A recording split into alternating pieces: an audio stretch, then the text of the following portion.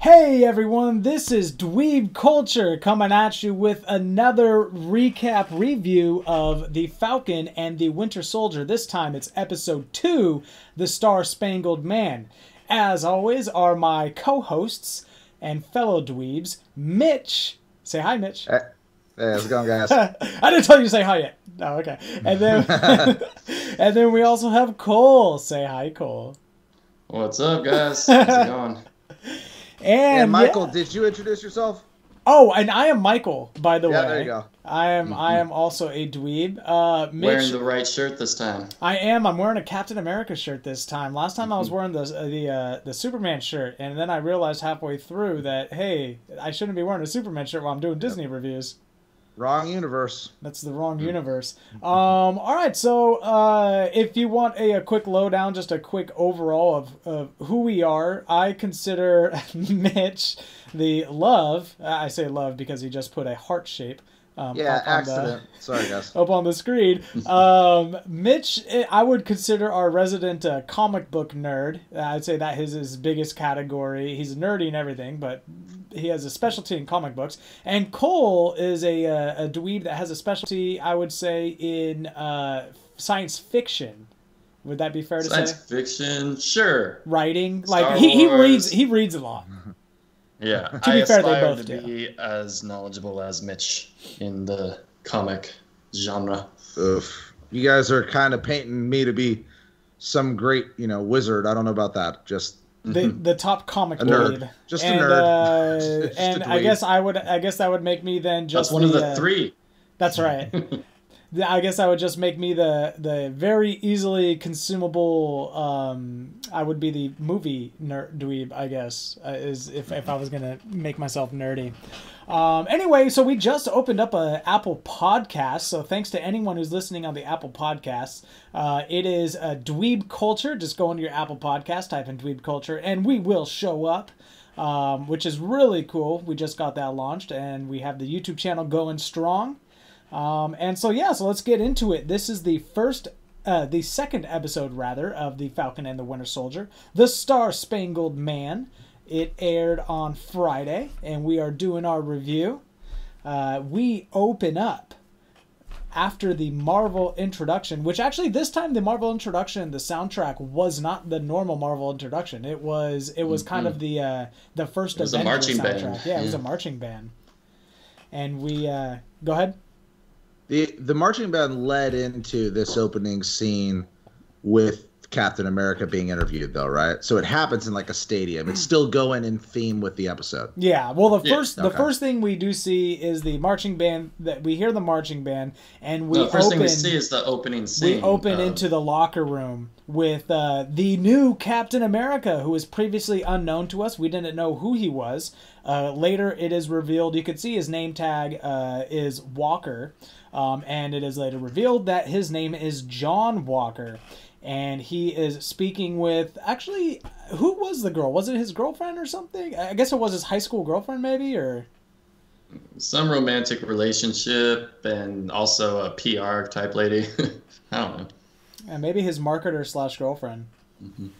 Well, are we talking about the interview or... No, No, we're talking about there was a before that in the lady locker there was a room. lady in the locker room that was with him trying to calm him down, give him a little prep talk, and that's right, yeah. And then his teammate, or not teammate, I guess his what would you call it? His partner. His partner, sure. His I'd partner. call him Battlestar. His Battlestar. His partner comes in. His name is Lamar Hoskins, and he gives him a kind of a pep talk, like, "Hey, you're the Captain America now." And John Walker is feeling the weight of being announced as Captain America. He's starting to get a little hesitancy, like, what did I deserve to do that? What did I do to deserve this, rather? And so, that's the opening scene where we see the revelation of Captain America. The following scene, we are out on the field of Custer Grove High School in Georgia. This apparently was the best place to announce the new Captain America for some reason. Well, I That was think his they said hometown it, where he used to play. I think it said that's his hometown where he used to play football. Oh, gotcha. Okay, I definitely got. You saw at the beginning scene that he removed one of the names from the lockers, and it was his old number. So yeah, I definitely got that he used to play there. But I guess I didn't connect that why that was the place to go to when announcing. But in any case, it was. So there we go. And I did look. Custer Grove High School is not a real high school in Georgia. And yeah, so he walks in with his cap on and signs autographs and, puts on a good show. And he has there's a little Disney plug in there for Good Morning America on ABC, which of course is owned by Disney. So little self plug inside of the MCU there. And he gives his talk. And do we know, I feel like the lady that was interviewing him is famous. Do we know who that is? Yeah. I was feeling that too. Is that the actual Good Morning America? Because Good Morning America is an actual show, correct? Yeah, honestly, I'm not familiar with it. I don't watch it. I cut the cable last year, so all the cable access daytime TV shows, I've got nothing on them. I don't know, maybe, but I like this scene. He has definitely a very forward-facing media persona that he puts on, which is really common that you see, especially with military athletes. People that are not typically on camera do put forward kind of like a trying to be likable by the audience thing. And them shooting this in his hometown is cool because it does paint an image of him being accepted as the new Captain America. Sure, but in an understandable way. Like, of course, the people in his hometown are going to be accepting of him being the new Captain America. They're going to be excited for him, right? So you're going to get the crowds cheering and everything. But we also still don't know how the world at large is taking to him being Captain America. We know our two heroes aren't crazy about it, but we know that his hometown likes it, and then that's about it. Now, Michael, you're the one leading through the notes, but is this the scene where they give the background on Walker? Yeah, where it talks about him being like a multi-Medal of Honor winner. Yeah, so that kind of leads in with him being like, trying to be humble. He's being the front face for everything, right? And he comes off very Chris Evans-y in the first Avenger, right? When he is supposed to be the face of America. So he's like, and you, hey, you're the real hero, kind of like the boys, right? You're the true hero, that type of thing. So yes, and he's like, so I'm just asking myself what I did to deserve, being Captain America. And the interviewer cuts him off and says, hey, you know what? You're painting yourself as a humble guy, but let's take a look at your history here. You got the first person to ever get 3 medals of honor, and then, all these different accolades and everything. And then we kind of see a quick montage of him at what looks like, to me, now that I think about it, the lake that Chris Evans comes back on. Is that a callback? Is that an Easter egg, perhaps? But it looked. Do you mean around the National Mall in DC when they run around the lakes where Chris Evans when he's training with the shield? When he's training with the shield, when he's training with the shield and he's throwing the shield to destroy the targets, it kind of reminded me of the lake that Chris Evans came back as an old man on in Endgame. Oh, I don't know. Could have been the same lake, not sure, but you do see him kind of practicing with the shield, and that was definitely something we haven't seen in a long time since Endgame. Somebody using the shield in that fashion. They reveal something here. They reveal that he's not superpowered at all. Doesn't have super soldier serum. Nothing. He just happens to be really good with a frisbee. I mean, it's pretty much it. He's a good fighter, and he can throw a shield in a way that it bounces back to him after it strikes people. Well, yeah, it's the understanding that the super soldier serum hasn't been perfected and never will, and that Steve Rogers was the only person, but apparently not. Yeah. That's what we'll get into later. Yeah, so but Captain himself, the new Captain himself, just a good fighter. Not super. So shouldn't be performing to the same physical fitness level as the old Captain America. Which actually comes important later on in the episode.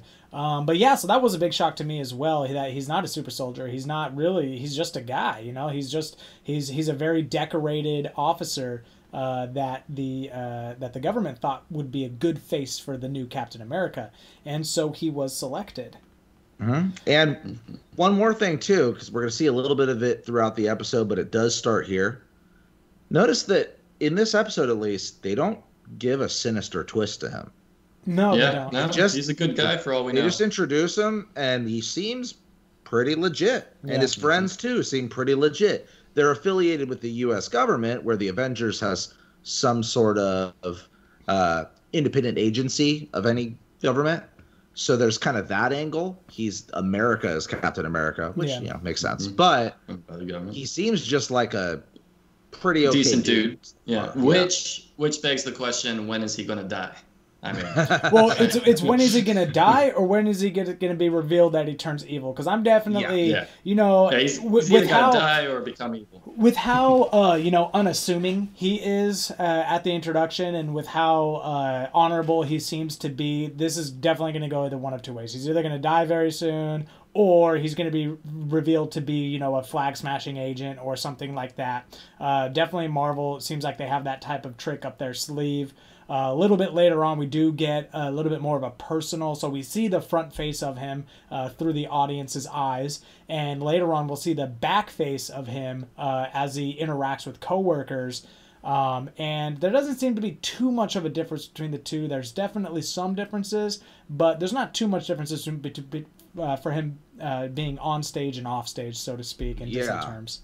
Even him interacting with his supposed best friend, the Lamar Hoskins character, even with him having the personal interactions with the Battlestar character, who you would imagine is on the same side as him and would be privy to any nefarious plans that he may have or secret allegiances he may have, he seems to have a pretty normal conversation and interaction. Because of that, as of right now, I kind of agree with you, Michael. We talked about it in the first episode. We talked about this series probably setting up the next Captain America, but us expecting that it's going to set up Falcon or maybe the Winter Soldier as Captain America, but not U.S. Agent, this other guy. We're not talking about him. We're talking about probably one of those two becoming the new Captain America. Mm-hmm.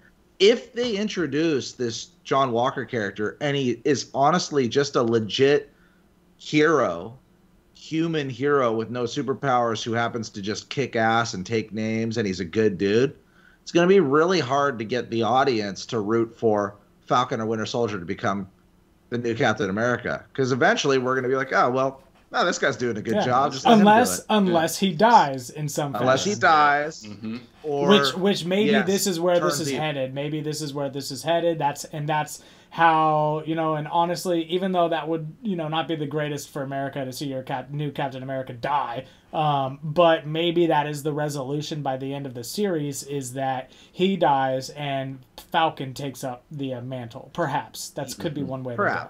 Mm-hmm. At the very least, it's making us, the audience, question, because I think Disney assumed whoever we introduce as new Captain America, they're going to think is evil.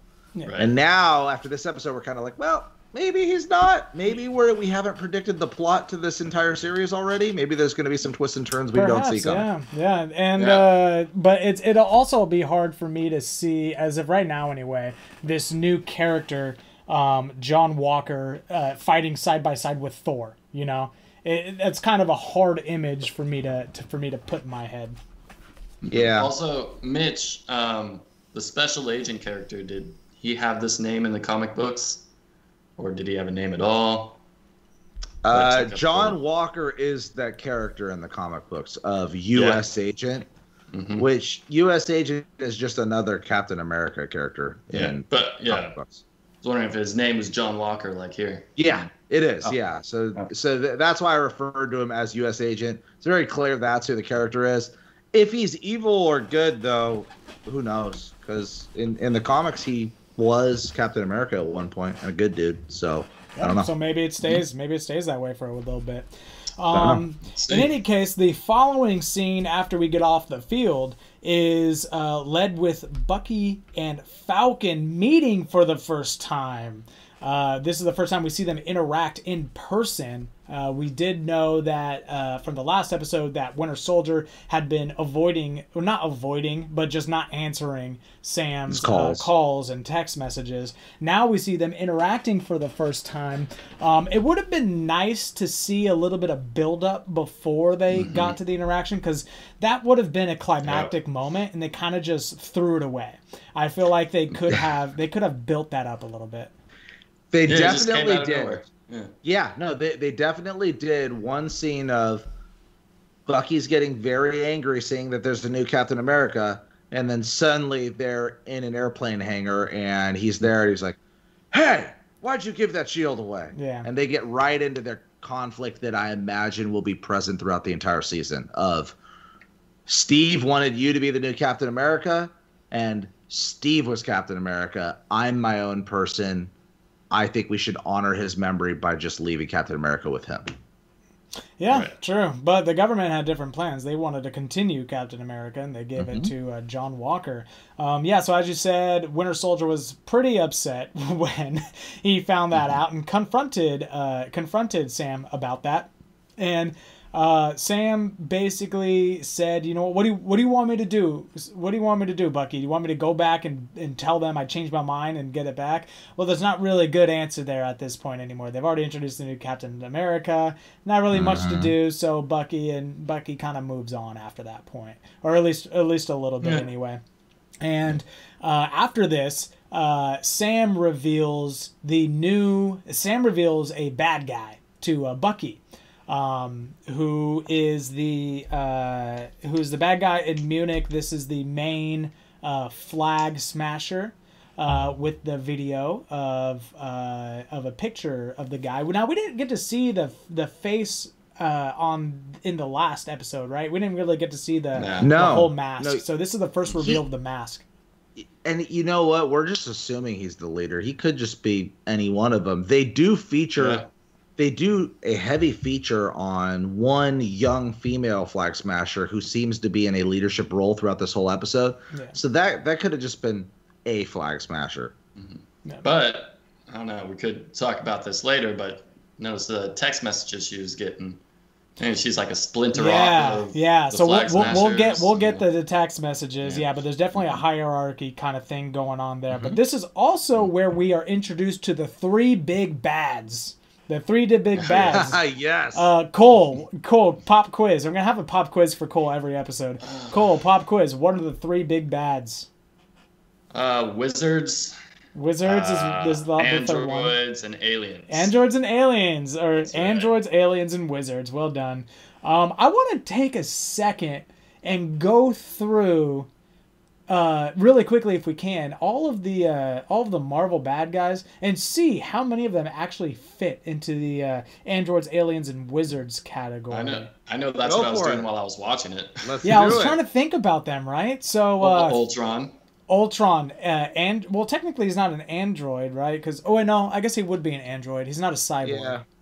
No, he's an android. Well, he's a human-shaped robot. We don't need to get into the logistics. If they have some mechanics and then that's true. So we got Ultron, we got Loki, which would be alien. Thanos, obviously alien. Anyone from the Guardians of the Galaxy or Thor universe is alien. We have, who else do we have? Scarlet Witch was kind of a bad person at one point in Age of Ultron. She is neither an android nor alien nor wizard. Well, I don't think magic. She is a wizard. Kind of a wizard. Yeah, she is a wizard. I guess that is Scarlet Witch, so I guess she is a witch, maybe. Yeah. They also don't classify her. They're not talking about her. They're talking about Avengers villains. Mm-hmm. So they're talking. Well, this is kind of the one difference. Is Loki an alien or is he a god? He would be both. Or a wizard. He's alien. He's alien to Earth, so he's definitely an alien. He's an alien wizard. So that was one where he's probably the only villain that doesn't necessarily fit the bill to a T. He's somewhere in there. Well, but there's Doctor Strange and the bad guy in Doctor Strange. I forget his name. Well, how about Red Skull? Red Skull is not an android. He's not an alien, and he's not a wizard. Yeah, he's also not an Avengers villain. He's a Captain America villain. Okay, fair enough. All right, fair enough. But yeah, so we get introduced to the androids, aliens, and wizards, which makes another appearance later on in the episode. So apparently it is a thing. Bucky was like, "That's not a thing." He's like, "Yeah, that's a thing." And yeah, so apparently the big bad thing. Yeah, I love how Bucky was like, "You know about or Sam was like, "You know about Gandalf?" Yeah, I read about it when it first came out in 1935. The Hobbit too. Did the Hobbit come out before the Lord of the Rings, like as a book? Yes. Yeah, It did. Oh, okay. Anyway, cool. I think it was 1937. But anyways, yeah. Anyway, cool. So the next scene is after they heroically meet each other. Winter Soldier gets whisked away, or in fact insists. Wow, I'm not enunciating very well today. He insists that he flies on the plane with Falcon to his next mission in Munich. Which is where we see the next scene of Falcon and Bucky on a plane together, and it's a little awkward at first. There's a little bit of just staring at each other and kind of they're at odds. You feel a little bit of tension on that plane. Well, this is a fun scene. Really, particularly because of the deployment from the plane. This is a fun scene. Yeah. Yes, there's still tension. We know there's going to be tension. This has been their relationship. We didn't expect them to be homies now. The entire relationship has been, we're both Steve's friend, but we're not each other's friend. But I think it's still playing on their bromance. You know, they could be mad at each other, but then they're still on the same side ultimately, type thing. Well, I think the relationship for a lot of guys is relatable, though. We've all been to that bachelor party where we know just the bachelor, and then everybody else is like, not close to any of you. Or we've hung out at someone's house and, hey, man, I really want you to be here, but then you don't know anybody else there. That's kind of the rivalry they have, is they both thought of themselves as Steve's best friend. And that really came out in Civil War, right? In Civil War, there was all that sort of banter between them. They do a really good job of keeping that banter and that dynamic between these two characters, even in absence of Steve, which I like. But that rivalry starts off right away when Falcon deploys from a plane that's 200 feet up, and there's no parachute, nor is it at a parachuting distance for Winter Soldier to join him.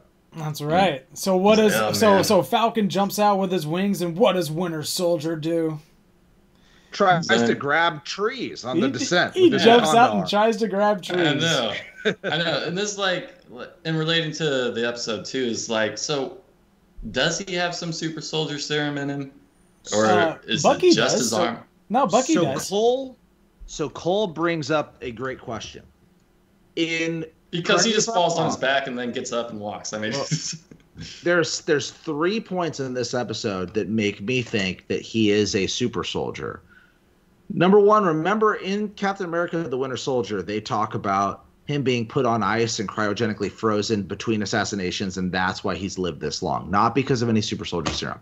They also talk about him losing his arm in the fall from the train in the original Captain America movie, and them replacing it with a super robot Soviet arm. Obviously, he has a vibranium Wakanda arm now, but I don't remember him being given a super soldier serum, yet he demonstrates super soldier abilities and refers to himself as a super soldier. And here's specifically when they go in a future scene, and I won't get into that too much yet, but when they talk with Isaiah, the other super soldier later down the road, he tells Isaiah, he refers to him, I believe, in the context of one of us. He says one of us in reference to Isaiah and himself both being super soldiers regarding the Flag Smashers. Right. Additionally, when they do, which is the immediate scene that we're on right now, when they do catch up with the bad guys that they're surveilling and they run to catch onto the Flag Smashers truck. Super speed. He moves inhumanly fast to get onto that truck on the ground while the Falcon flies. So I don't know if this is a retcon or if we're supposed to believe that this just, natural peak human performance, like he's just happens to be a Olympic level runner. But he seems to demonstrate superhuman abilities to some degree, because even that scene, I expected it to be a little bit more clear as he jumped out of the plane that he was trying to catch branches to slow himself. And all you really see is his POV, his arm in front of him, ow, tree, ow, flip, ow, branch, ground. Falls to the And ground. guess what? A robot arm didn't break all of that fall. He'd still be dead. Yeah. So Dead. I didn't know that it was controversial. It wasn't already accepted that he was a super soldier. I had always assumed he was a super soldier. He fought Captain America in the Winter Soldier evenly. And he threw people against trees, and he threw people against vans and walls. He did. And he fought completely. So I had always assumed he was a super soldier. Also, he always throws with the robot arm, though. Yeah, so the robot arm's super strong. The rest of his body. Interpretation that it's yeah, but just he's the arm doing most jumping. of the But fighting. he's jumping from car to car in the Winter Soldier. I mean, I had always. I mean, I guess I have to go back and rewatch, but I had always taken under assumption that he was a super soldier. I didn't think that was ever in question. And in the next one, in Civil War, they show episodes of him going back with other super soldiers. So he tells Captain America, "Hey, there's other super soldiers out there like us." And then because you see him, right? The scientists wanted Bucky to be a bodyguard against all the other super soldiers. So they were all super soldiers there. So he is a super soldier. Well, Yeah, you know I would what? have to agree with that. I'm looking it up right now, and it would seem that he is a super soldier, because it says here that the Winter Soldier program is defined, and this is a quote from I didn't say the movie, but it's a conversation between Bucky Barnes and Sam Wilson. The Winter Soldier program is the most elite death squad, more kills than anyone in Hydra history, and that was before the serum. They all turn out like you, even worse. This is and if you look Civil at, War. From Civil War, and if you look at Civil War, the other Winter Soldiers that were being developed in like the cloning tanks don't have metal arms. He's the only one. So you're right. It does seem that they have recreated a super soldier serum with him being a super soldier, which also makes me think maybe this twist at the end of this series is that Bucky becomes the new Captain America. He has a super soldier serum. Yeah. I mean, Maybe it's possible. Falcon so stays the Falcon. So here's the thing. I don't really like Bucky as as Captain America, and here's why. Bucky's brain, even though Wakanda, he was spent time at Wakanda, and they said they fixed his brainwashing and whatnot, right? But Bucky essentially fought for a long time as a as a German agent, not Russian, right? German. A Hydra agent. A Hydra agent. And he's got brainwashed, and he has demonstrated that he doesn't have control over it, especially now with his PTSD. I don't like him being Captain America because I think he'd be too easily manipulated into doing bad things, but maybe that's where Marvel wants to go with it, a bad Captain America eventually. Well, in my experience from the comics, obviously Steve Rogers is the best Captain America, but the next best was Bucky Barnes, not the Falcon. My experience with the comics, Winter Soldier does make a pretty interesting Captain America. He's a little bit more gritty. He's a little bit more anti-hero. He does have the metal arm. He uses guns more frequently than Captain America does, and I like that. And that is another point brought up in this episode that I mentioned in the first episode. I mentioned in Captain America: The Winter Soldier, the Falcon uses guns, and in this show he doesn't. The Winter Soldier also doesn't use guns in this episode. Not yet. And the Winter Soldier is characterized by using guns. Almost every comic you see, he has a rifle with him. He always deploys with a rifle. In all the movies prior to this, he deploys with a rifle. It does seem that they want both of these characters to stray away from firearm use, which there's guns and violence in the show. It's not because Disney doesn't want. You know who did use a violence. gun? The new Captain America. The new Captain America had Yeah. a gun and he shot. Anyway, let's get to there. So let's keep it rolling on here. All right, so he lands a 200-foot fall, which would normally kill regular people. But he keeps going, right? So that's another point for Super Soldier.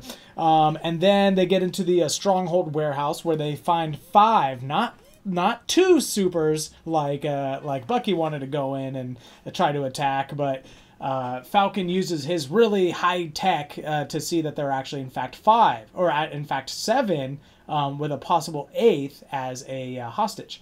So they go and they're taking off, and then Falcon says they might have a hostage, so they're both like, you know what, screw it, we're not surveying anymore. If there's a hostage, we need to go in there and save that person's life. So Bucky runs and gets onto the train, or onto the big rig, and opens up the hatch, and what does he see? He sees a girl that looks timid at first, and then has a super creepy smile and kicks Bucky into the windshield of the truck behind him. So there ensues a fight scene where she proceeds to jump out of the big rig onto the top, and we have about a 15-minute fight on top of one of the big rigs, where it looks like Falcon and Winter Soldier are getting pretty messed up, and who comes to help them? None other than the new Captain America. And Battlestar. And Battlestar, but we don't know that he's Battlestar yet. And I do have a question about Battlestar later on.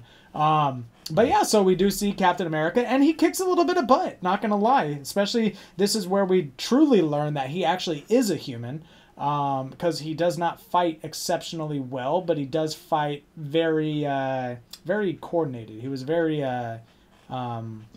pinpoint in his strikes. He fights well, just not superhuman. Yeah, just not superhuman well. And he at one point he pulls out his gun, and which I was surprised to see. He pulls out a pistol and starts firing, which doesn't hit anybody now that I think about it. But he does get kicked off. He's hanging off the edge of the trailer. His buddy, Battlestar, is about ready to fall down, and he takes his shield and throws it underneath him and cushions the fall so that he doesn't hurt himself. And then Captain America gets up, and he has his one-liner, right? He has his, oh, you shouldn't have done that.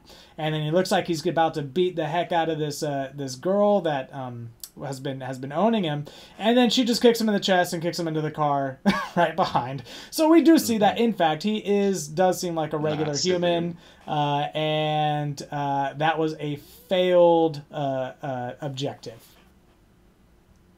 Yes. Spot on. Indeed. So, yeah. A very good action scene overall. Indeed. Mm-hmm. The introduction of the Flag Smashers as being an entirely superhuman group, not just one guy, but several, and the lead-in to a good set of scenes that introduces a character that may actually be the villain of the series, or one of the major villains of the series. So overall, I liked it. It also leads into a good scene of, once again, cameras off, seeing the new Captain America character and seeing that he's not really a bad guy. Not yet. Yep.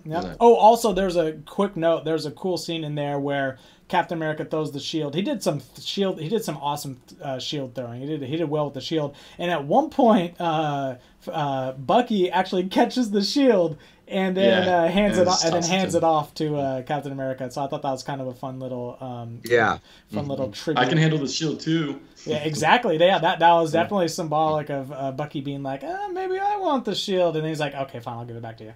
So definitely maybe a little bit of struggle going on there. That's foreshadowing a little bit later on. Anyway, a little bit later on, we do have Falcon and the Winter Soldier walking after they fell off the truck, and you see a Jeep pull up behind him, which is Captain America and his little entourage. And it is revealed that they have been, what Flag Smashers have been stealing what seems to be vaccines. I believe medicine from some sort of medicine. Well, I'm assuming or guessing, I guess, that it's the super soldier serum. And they're making an army or something. At this point, maybe we did think that, but a little bit later on, it's revealed what they were actually doing with the medicine. But in this scene, it is revealed that Lamar's name is Battlestar, and Bucky doesn't like that, and he gets out of the truck, gets out of the Jeep, and starts walking away. Now, I'm curious, what's up with the Battlestar? I don't know anything about that. It's not because Battlestar, it's because he doesn't like that they're assuming superhero personas. He, Oh, remember so he was saying Bucky his Barnes- his nickname is Battlestar. That's what he was saying. So he said, Or "Who code are you?" name He or goes, whatever. "Lamar Hoskins." "Who are you?" "Lamar Hoskins." I need more than that. Battlestar. And that's when he's almost like, "Get over yourself, Battlestar," and he just gets out of there. And it's very much because, of course, as we've seen already, he's very much against Steve being replaced. And now he sees a new Captain America and this also another government-controlled superhero, Battlestar. And to him, it's kind of, this is effing ridiculous. I don't want any part of this. Get out of here. He's not ready for Captain America to move up beyond Steve. To him, the idea of Captain America is entirely Steve Rogers. It needs to stay Steve Rogers. And the fact that they're adding a new sidekick to Steve Rogers pisses him off. Well, it's so funny because they're definitely idolizing Steve Rogers as Captain America. And up until now, I never really thought of him as a larger-than-life type of figure. But I guess in this world, it kind of makes sense, especially knowing if, whether or not he's dead. Speaking of which, the world thinks he's dead, but we know better, right? Not very many people know that he's just old. To our understanding, he is not dead, but we don't know because We don't it know. seems He could pop up. But we just don't know. Yeah, if the only interaction that we know from old Steve is that he gave the shield to Sam, it's possible that Sam doesn't have contact info for him, has no idea how to get a hold of him. He just kind of appeared and said, "You're the new captain. Here you go." But you have to remember, if Captain America goes back in time to even shortly after the war when he disappeared, to end up with Peggy Carter and live an entire life with her, which is what it seems like he did, right? Sure. If that's what he does at the time of Endgame, he is 103, Which makes sense. 104.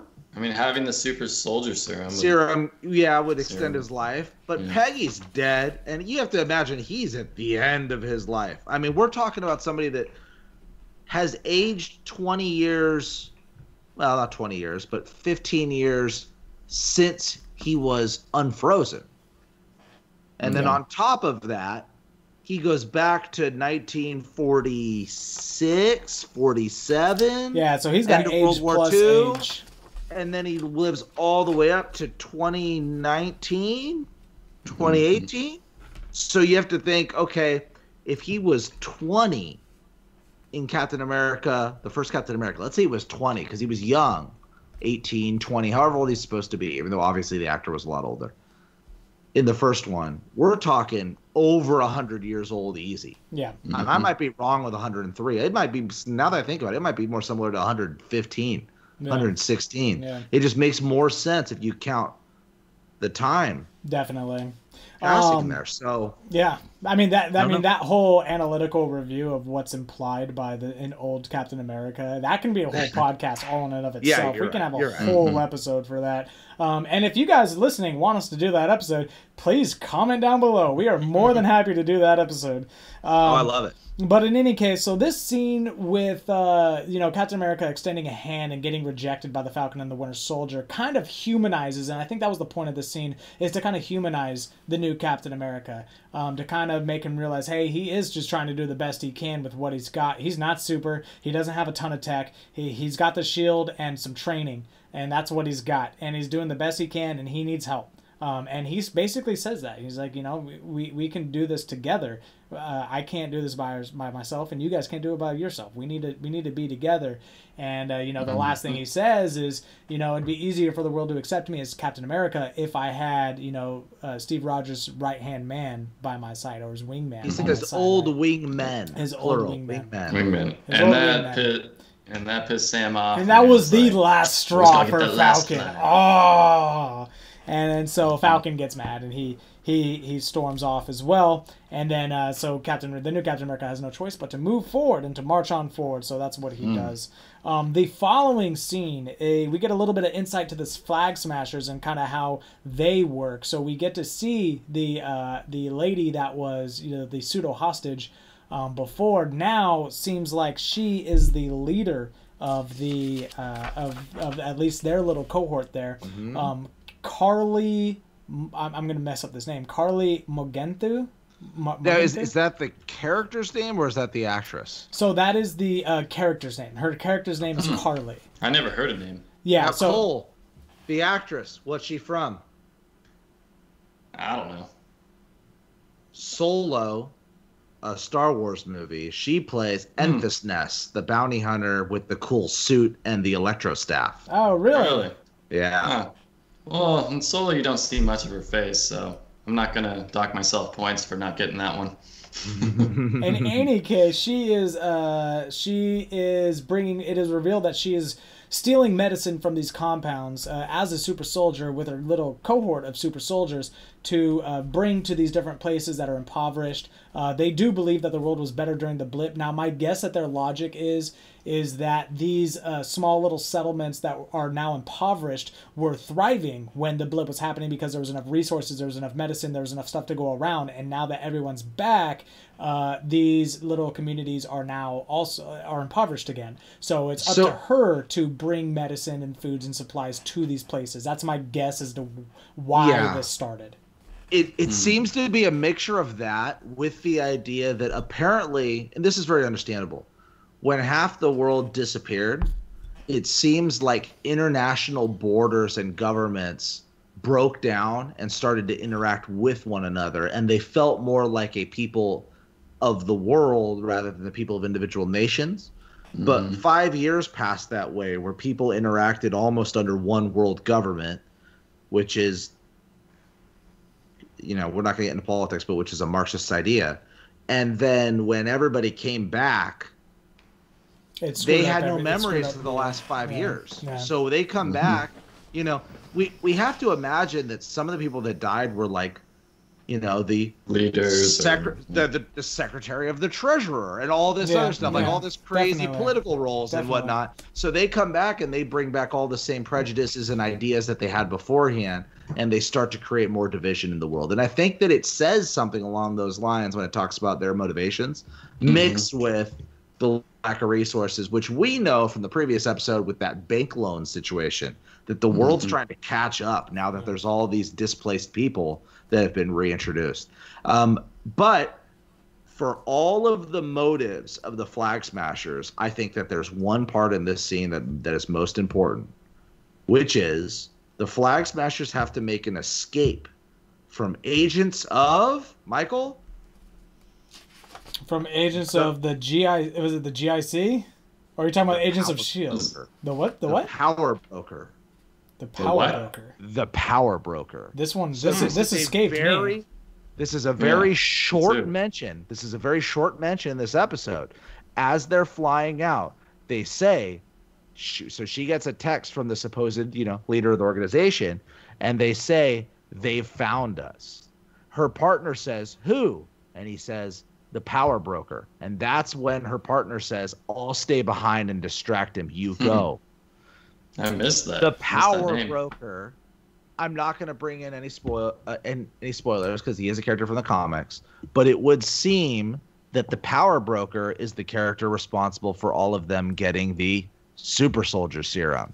So they are very fearful, flee from him immediately, and one of their own dies just to hold them off long enough for the plane to take off and fly away. So that's who we also assume sent her those texts saying, "You took something that was mine. I'm going to kill you." Yeah, likely that. So I think that this might have been the reveal of the secret villain. So you are like 6 scenes ahead. Oh man, I'm so sorry. Yeah, so that scene had not happened yet. Okay. But no worries. I mean, that's a little bit of backstory. That's a little bit of foreshadowing for the scenes that are coming up. In this scene, however, all we get is a text, an ominous text from who we thought was the leader of the rebellion. And in her text it says, "You took what was mine. I'm going to find you and kill you." Now that text is a little on the nose. I feel like it could have been a little bit more subtle with that text. But it does strike a question, who is this person behind? And it seems like we just preemptively got the answer. But yes, so up until this moment, we thought she was the head, and she gets this text. So now we know that there's an organization, and this might just be a little extension of that organization. Not entirely sure. And then after that, it is revealed that they're deleting their aliases, and they mentioned the GIC. Are you aware of what the GIC is? No, I'm not. Okay, they do mention the GIC. I guess perhaps it's the global international company. I don't know. But they mention it basically it posts Blip, and they were saying that this organization was the kind of the overarching body entity that was there while the Blip was happening, I guess. It does seem to be some sort of government agency that is responsible for restoring the displaced people back into ordinary life. That's right. That's right. And then that's what they were saying. It's that let's get past this so that we can move on. And so that's what they were doing. So anyway, we're back on the hangar. Takes the shield. And then let's go ahead and fast forward to Baltimore, Maryland. And then this is where we meet a very cool character that none of us knew about before this. Mitch, did you know about this character? Isaiah. No. I'm not actually familiar with any comic character. It's possible there is one, but I'm not familiar with it. It was an interesting scene, though. They introduced that there's more of a background and more foundation to the super soldier serum than just Captain America's existence and then everything that fell out. And I'm not going to take a lot of time, but I just want to remind everybody, the Hulk was an attempt to reproduce the super soldier serum. Oh, really? I did not know that. I thought it was just an experiment gone wrong. The first the first Hulk movie with Edward Norton, which is canon to the MCU, is a attempt to recreate a super soldier serum. The Winter Soldier program, an attempt to recreate the super soldier serum. So it's been happening. They've been trying to make the super soldier serum for a while. There is one Easter egg hidden in here that might be important for down the road. I don't think it'll be important for this show, but I think that it might be important for a future Disney Plus show. What's that? They've talked about the idea of a Disney Plus show dedicated to the young Avengers, which are like teenager Avengers. Isaiah's grandson, the kid that opens the door,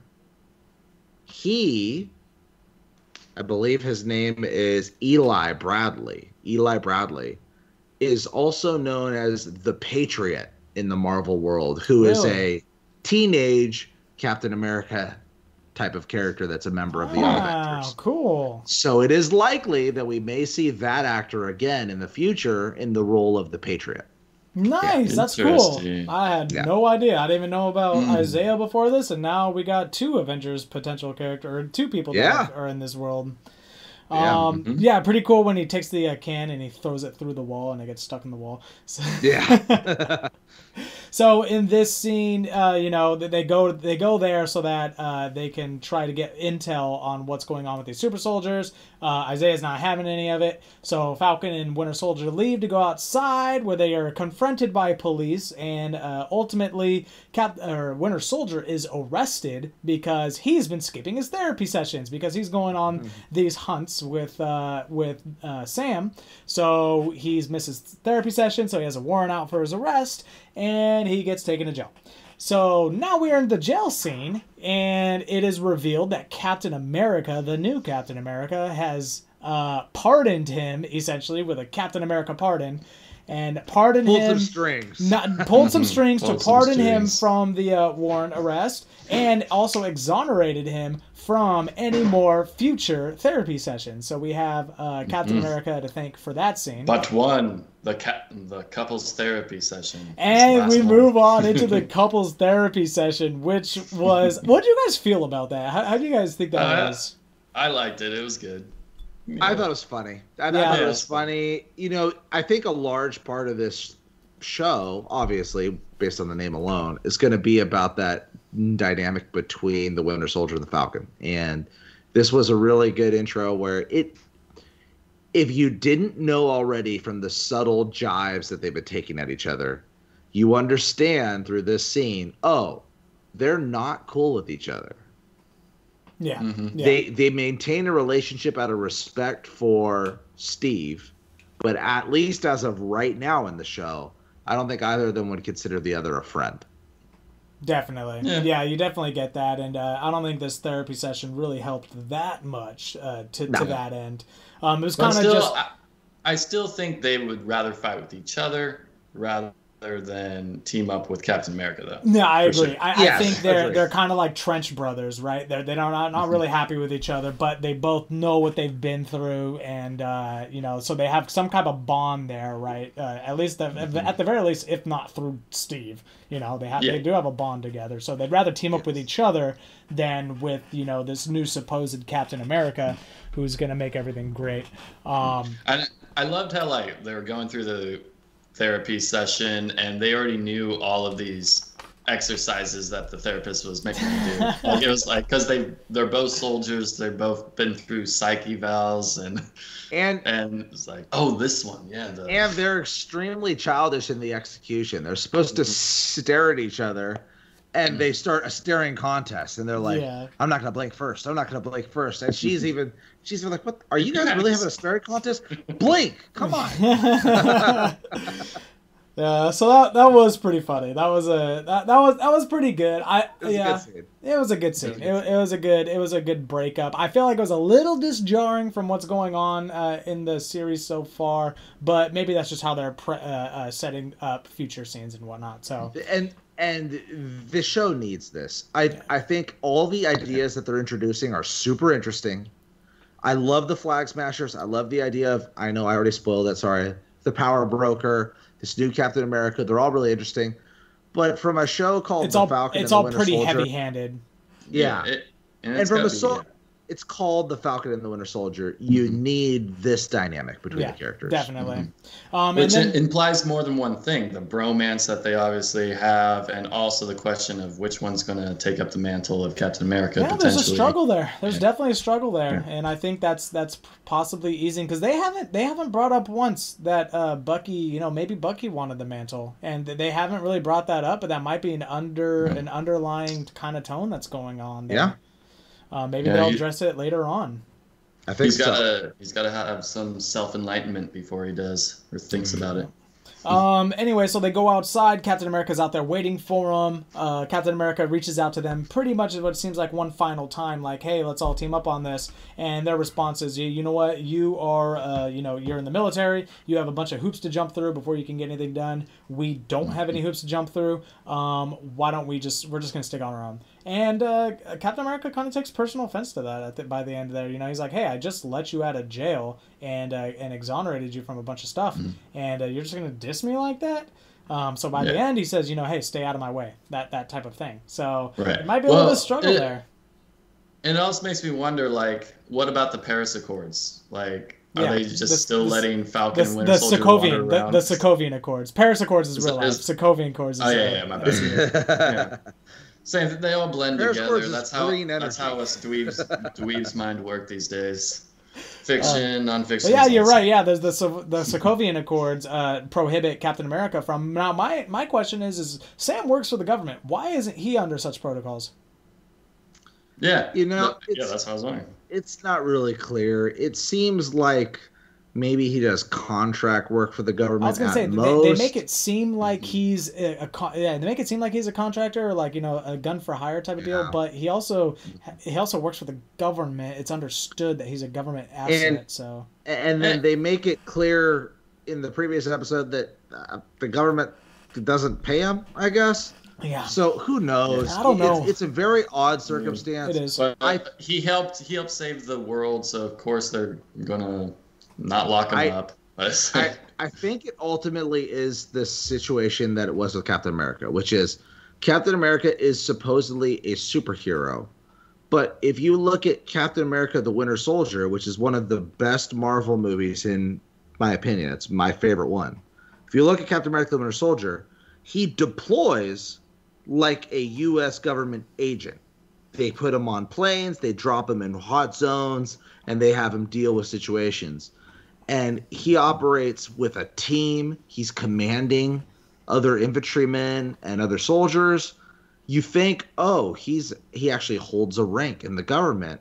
But at the same time, in Civil War, he's the one that leads the resistance against government control. So it's not really made clear in Marvel how these characters work, other than if it's convenient to the story and the action scene, they work with the government. If it's not convenient, cool, they're independent agents. Which, you know what, I'm not that bad with. I'm okay with that. I mean, whatever. I'm fine with it. Yeah. It's not a big itch. And then we get to Mitch's one of his favorite scenes where we are introduced to what'd you call it, the broker, the mortgage broker, the power broker, the power broker. Okay. So I don't know much about him other than his role in a few different characters' origins, which I won't talk about. And all I know is that his name is descriptive of what he is. The power broker is a broker of superpowers. So it makes sense now when we see the Flag Smash organization, we see a bunch of super soldiers and somebody coming after them for what they stole, they refer to as the power broker. It gives you an idea, okay, there's some character out here in the world now that is trading in a super soldier serum at the very least that's giving people superpowers. So possible villain, possible ally, we don't really know at this point, especially because the end of the episode introduces another possible villain, which we'll talk about. Yeah, so in that scene, one of the Flag Smashers. One of the Flag Smashers sacrifices himself so that the plane can get off and get going to give medicine to the poor people. So people basically call her Robin Hood. This is a Robin Hood story so far, as it's presented. I felt like throwing the electrical lines down in front of the police officers were good enough as far as a delay tactic, because he kind of just ran up on there and then immediately died. I don't know if that was the best strategy as far as soldiers are concerned, but that's what happened. I don't know. Were they police officers or were they like armed militia or armed? I assume they were law enforcement because I thought I saw sirens, so I thought it was. So I think those people that attacked them on the airfield were, what's the word? Mercenaries of the power broker. I think that's who. Is that what that was? Yes. Oh, okay. Now there is one thing that I wanted to bring to your guys' attention, kind of get your feedback on with this. This is like the one note that I took during this episode, which is Marvel has introduced a couple characters now that are villains that have relatable goals. So I think Thanos is the big one. Thanos is this big character where he's talking about saving the universe over time. So when he talks about, hey, all these intelligent races are consuming the universe's resources and we're all going to run out and everybody's going to suffer and die, I'm going to kill half the population, and then we won't have to worry about the strain for resources, and we can start fresh. A lot of people, I mean, you saw it all over Twitter and stuff. There was like hashtag Thanos was right. A lot of environmentalists and people are like, yeah, we are consuming our resources too quickly. And it made Thanos a villain where you're like, he's evil, but also like, he's got a point. Kind of got a point. The Flag Smashers are a similar idea. They're a similar idea where, hey, there's a lot of people struggling right now because of the circumstance that arose. We like the idea of the peace that existed following the blip because of the cooperation of nations. And we don't like the idea of these nations segregating and creating this separation. It creates a villain where you're like, okay, what they're doing's wrong. They are hurting people. They are stealing.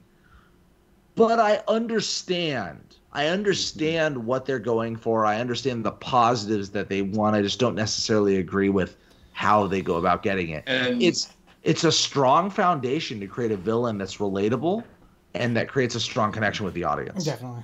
And that scene also, like going off of that, it builds, a sense of empathy for them. And they could possibly be future allies once they explain their whole spiel to Winter Soldier and Falcon. Yeah, and that they all team up against the real bad guy, which is the broker dude. And which is funny is Enfys Nest, the character that plays Enfys Nest in Solo, a Star Wars story. Solo, a Star Wars story. She starts out as a villain to Solo and his team, who is a rival organization stealing things from them when they're trying to do their heist. And it turns out that she's a rebel soldier. And guess what?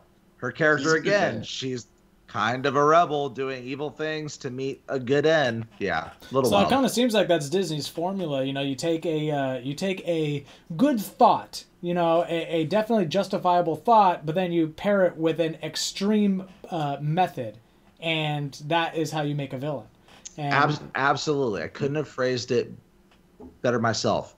Extremist. That's what it is. It's taking a good idea, moving to an extreme end, and seeing how, while there may be some points that you or even the hero agrees with, ultimately the means do not justify the ends. I was going to say, it's an absolute, a good villain seems like, at least Disney's formula is a villain absolutely justifies means over the ends, or the ends over the means. So maybe, hey, so any future directors or producers or writers out there, that might be a good note. That might be a good note. And then after we get with that scene, we get to the last scene of the movie where we get Captain America, or not Captain America, we get Winter Soldier and Falcon saying that the next episode, they're setting up the plot for the next episode. The next episode, they're going to go visit Zemo. What's his name? What's his name, right? I didn't even recognize his name, but I was like, oh, it's the dude from Civil War. Yep, the guy from Civil War that started all this chaos. Yes, the bacon guy. The guy that mentions that he has breakfast with eggs and bacon every morning at the hotel. Yep. And that was like his only defining attribute throughout all of Civil War, but he was somehow the mastermind behind it. That's right. Helmut Zemo. Baron Zemo, who I think we can assume is going to be the big bad this season. Maybe he's the power broker. I have no idea, but I wouldn't say that. I'd say they're just going to him for advice because he knows a lot about Hydra. I don't know, dude. I would think he might be like the villain of the season. So I'm excited. I'm excited about it. Yeah, it's gonna be really interesting to see him again. See him pop up. Maybe when he sees Winter Soldier, he's gonna start reciting the little words that he knows. Yeah, he's gonna try the brainwashing thing, but Winter Soldier's gonna be like, "No, I spent a couple years in Wakanda." No, he's gonna say, "Hey, I got these Tony Stark earbuds that are noise canceling, and it's gonna be a little plug. I got these awesome JBL earplugs. They're completely noise canceling. Whenever you're trying to get brainwashed, go ahead and pop on your JBL noise buds." Either Wakanda or Stark. That's right. Anyway, guys. So overall, thoughts about the episode? Oh, I also liked how he mentioned the White Wolf himself being the White Wolf. Yeah. He's like, what? You spent a couple of years in Wakanda? What, that makes you the White Panther? He's like, actually, no, it's the White Wolf. And he's like, what? Where did that come from? There's one more Easter egg that I wanted to bring up. Oh, yeah. So far, I brought up that the Patriot is the grandson of Isaiah, right? Mm-hmm. But there's one more that I wanted to bring up. Zemo is revealed to be held in cell 2187, which is a fun little shout out to Cole's favorite movie in the world, Star Wars. Because on the Death Star, Princess Leia was held in cell what? 2187. Yep. Ah, look at that. Look, I don't expect there to be anything. 2187. Here it is. Yep. I don't expect there to be any more to it than that. That he was held in 2187. Princess Leia was also held in 2187. Yeah. Except maybe that Leia broke out of that cell. Mm-hmm. Maybe they go in there as disguise. Oh, that's how it's gonna be. Yeah, we're gonna have to get him out for some reason. Just saying. Go in as disguise. It could happen. there was a little bit of an Easter egg there, and I read that one online. I just wanted to share that with you guys. You know what? Disney likes to do that with its movies, like throughout their cartoons. They'll like throw in like little images of Pride Rock in another movie or something. Yep. Yeah. So, And that reminds me, during Civil War, do you guys remember what cell he was in Civil War? Oh, He was in D12. Was the cell he was in Civil War, and anyone who's from Disneyland knows D12. oh yeah. knows D12. So yeah, so that was another little Easter egg shot. I noticed that when I was looking at the cell that he was in, I'm like, did that say D12? And it did indeed. So yeah, he was in D12. D23, wasn't Oh, it? D23, dummy. Yeah. D23, of course. sorry. Of course. That was my fault. D23 is the official Disney fan club. So Yeah. that's That's what it is. That's right. I was gonna say, I know what we're talking about. D23 Expo is the big event that Disney throws every year, where they reveal their upcoming shows and movies and series and things like that. So D23, I believe, is the official fan club. It is indeed. But yeah, so that was a cool, fun little Easter egg that they had in the Civil War. That was kind of related. So it would have been funny if it would have been the same cell number, though. They kept the same cell number. Now, all I throughout. would love if At some point, Falcon and the Winter Soldier have to infiltrate a nightclub called Club 40 Club House? Club 33. Club 33. I was gonna say 44, but I'm like, that's not right. It's a 33. Yep, there it is. That would be very funny if they have to infiltrate like a Club 33. It's been a few years now since I used to work at Disneyland and had access to Club 33.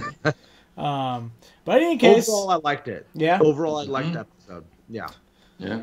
Yeah, I liked it too. I thought it was a solid episode. There were a few parts where I thought it got a little slow, or a little things got pushed in there that I felt like didn't necessarily make the story much better. Maybe they were just padding runtime. I don't know.